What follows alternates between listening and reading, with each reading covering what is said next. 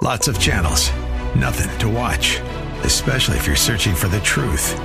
It's time to interrupt your regularly scheduled programs with something actually worth watching. Salem News Channel. Straightforward, unfiltered, with in-depth insight and analysis from the greatest collection of conservative minds like Hugh Hewitt, Mike Gallagher, Sebastian Gorka, and more. Find truth. Watch 24/7 on snc.tv and on Local Now, Channel 525. Hi, this is Kevin McCullough. Thanks for listening to the Christian Outlook podcast, where we cover today's issues from a perspective that honors your Christian faith. Our podcast is brought to you through a partnership with the Pepperdine Graduate School of Public Policy and ADF, Alliance Defending Freedom. Here's another piece I trust you'll enjoy. James Smith is with us. His brand new work is On the Road with St. Augustine, a real-world spirituality for restless hearts. Listen, I just love this book. I really do. I guess I appreciate someone who is speaking into this desire we have in America today to achieve, to produce, to earn. In particular, I think, to make an impact. That's how I see it mostly in the Christian community, is this need to find some way to make an impact, which it ends up like validating your existence. And if you don't make an impact, then there's no validation of your existence. I mean, Jamie, that's what I read when I look at this book. I think, oh my gosh, this is a story for me. Yeah, no, that's right on. And I'm so encouraged that you see that in it. I think Augustine is always pushing us to ask a question like, what am I looking for when I'm looking for influence, right? Or what am I hoping for when I'm hoping to make an impact?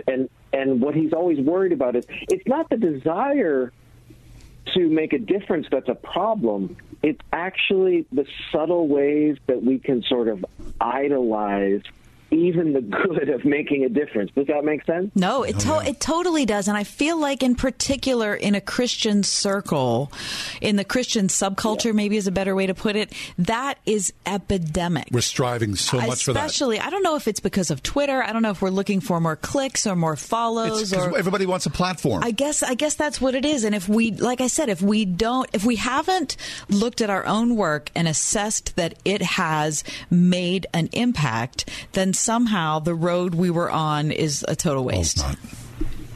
Yeah, and at that point, it's like we were over expecting, or we were expecting the wrong thing. We were chasing that influence, that impact, that reverberation of our presence because we wanted something else from it other than to serve God in gratitude. Right. And Augustine spent his life as a pastor, as a bishop, and he was really attuned to these dynamics. In fact, I wonder if pastors feel this tension in an especially weird and incisive way, in the sense that you're called to be this public figure and you're trying to serve God, and yet that doesn't mean you're not susceptible to trying to do it for the attention, for the praise, for the clicks, for the book deal, whatever it might be. And it's not that the serving is bad. It's not even that doing your work well is bad.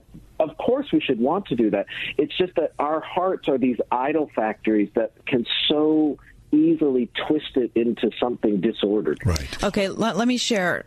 I'm sorry, John. I got so excited. I'm interrupting John, Jamie. This is how bad it is here in the studio. Hey, what's going on? I have a hunch this happens more than we realize. Listen, thank you, James. Listen, don't air our dirty laundry, Jamie, before all the listeners. Okay, I got to bring up this quote, though, because it's exactly what you were talking about. This is early in your book. You write this: the irony is that we experience frustration and disappointment when we try to make the road a home rather than realizing it's leading us home. That's really the heart of what you're saying.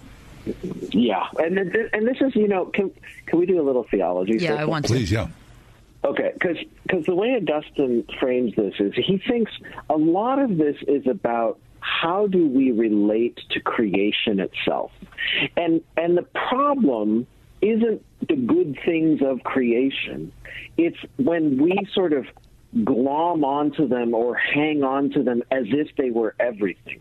So when Augustine says, you have made us for yourself and our hearts are restless until they rest in me, what he means is our hearts have this sort of infinite longing and capacity that can only be satisfied by God. And what happens is when our loves are sort of disordered, now we sort of look to created things as if they could satisfy like the creator. But you don't have to like hate the world in order to love God. It's like once you love God, then you can receive all of those good created things as the gifts that they are meant to be. Oh, that's good. Okay. He says, so he uses this journey metaphor, and he says, what happens is when my love gets sort of disordered and I'm tending to idolize the world, it's sort of like I get in this boat because I want to sail to the other shore, which is my true home. But while I'm in the boat, I'm like, oh, this is a really cool boat. I love it. This boat has like a bowling alley and there's a rooftop pool and all these things. And you're like, hey, let's just stay in the boat. And Augustine says, well, you were made for the other shore, though. And that boat is going to start to feel claustrophobic. It might be glitzy and shiny for a while, but it can't really satisfy you ultimately. And I think that's the temptation that we fall into. And so then what about non-believers, Jamie? I mean, we're talking about, you're on college campuses. You see this often. So kids in their, late teens, 20s, they leave college. They, ascend to that tech heaven that everybody aspires to. At the same time, now they've got the boat, now they've got the Porsche, now they've got all the trappings. But we all know this world, no matter if it's 2019 or 1919 or the year 19, is hollow to the core, and people are still hungry, wanting something deeper. And this is where I think you mentioned this earlier, John, that I really do think one of the reasons why I think Augustine is so timely is because I actually think we are reaching a point in this kind of secularized experiment in which people are realizing that materialism is not returning what we hoped for. Do you know what I mean? Like I do think we see this evidence of these kinds of cracks in the secular where people are starting to realize that what they thought would be a this worldly meaning isn't enough. Like they have a sense that there's got to be something more. And in that sense, I mean, it might be hard to watch, but in some ways, disappointment is sort of the gateway to grace. That was certainly the way it worked in Augustine's own experience, right? Was achieving everything that he had hoped for and then realizing, it just sort of melts in his hand and it's not what he was hoping for. And sometimes I think what's important is that Christians learn how to be alongside our neighbors in the midst of that disappointment and not necessarily come to them and say, aha, or let me give you the answer, or here's the message, but rather saying, hey, I see you're hungry for something. I would like to introduce you to someone. And that ultimately that someone is the Father who is always there to welcome home prodigals who've tried everything but. And that seems to me at the heart of the gospel. Jamie, I want to give you an opportunity to talk about the importance of Augustine's story for people who have yet to believe. Confessions, it sounds like, this is a book for Christians. This is a book, for people who are very holy and upright, and we can all understand the, beauty of it, whatever. But that's really not what the story is for every human, right? Yeah, absolutely. I think one of the things that's so compelling about Augustine is he wasn't a goody two shoes. This is a guy who basically has lived and tried almost everything that our culture tries to find happiness in. And so he's the kind of person who's been there, done that, tried it, was lived through the pain of it, and then kind of came to the end of himself and found God there confronting him. And in many ways, he wasn't looking for it, he was found. And I think that's what makes him sort of a compelling companion for many people. I think there's a lot of our friends and neighbors who are realizing, gosh, there's got to be something more to it than this. And so I think there's a lot of openness and kind of, I think it's why the language of quest and journey and pilgrimage is sort of in the air as a broadly spiritual thing. And I'm suggesting that Augustine's a really good companion because he's been there, but he's also really vulnerable and authentic in how he sort of puts himself out there, so that he's not sitting there judging you. He's more like, hey, man, I've been there. I've tried that. Nice. And Jamie, early on in the conversation, you mentioned Augustine living in the late years of 300, early 400. I mean, that's so far away. And I think, well, what would I possibly have in common with someone from an ancient time? I've got a heck of a lot more in common, I think, with him than most people around me in many ways.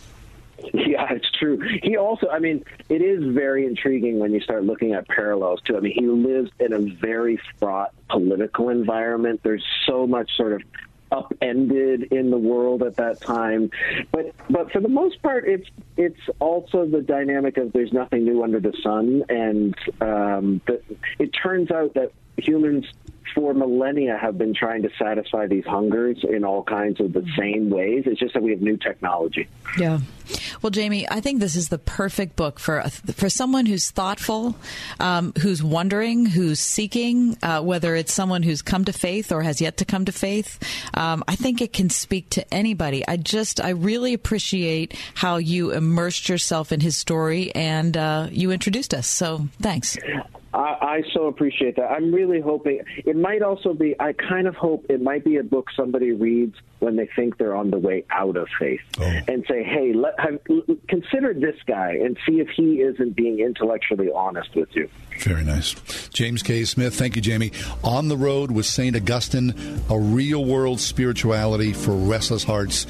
Kath and I say yes. Big thumbs up for On the Road with St. Augustine. Thanks for listening to Christian Outlook. Our program is coming to you today in partnership with the Pepperdine Graduate School of Public Policy. It's America's most unique graduate leadership programs offered on Pepperdine's breathtaking campus in Malibu, California. Learn more at publicpolicy.pepperdine.edu. If you enjoy our podcast, take a moment and tell a friend to subscribe today.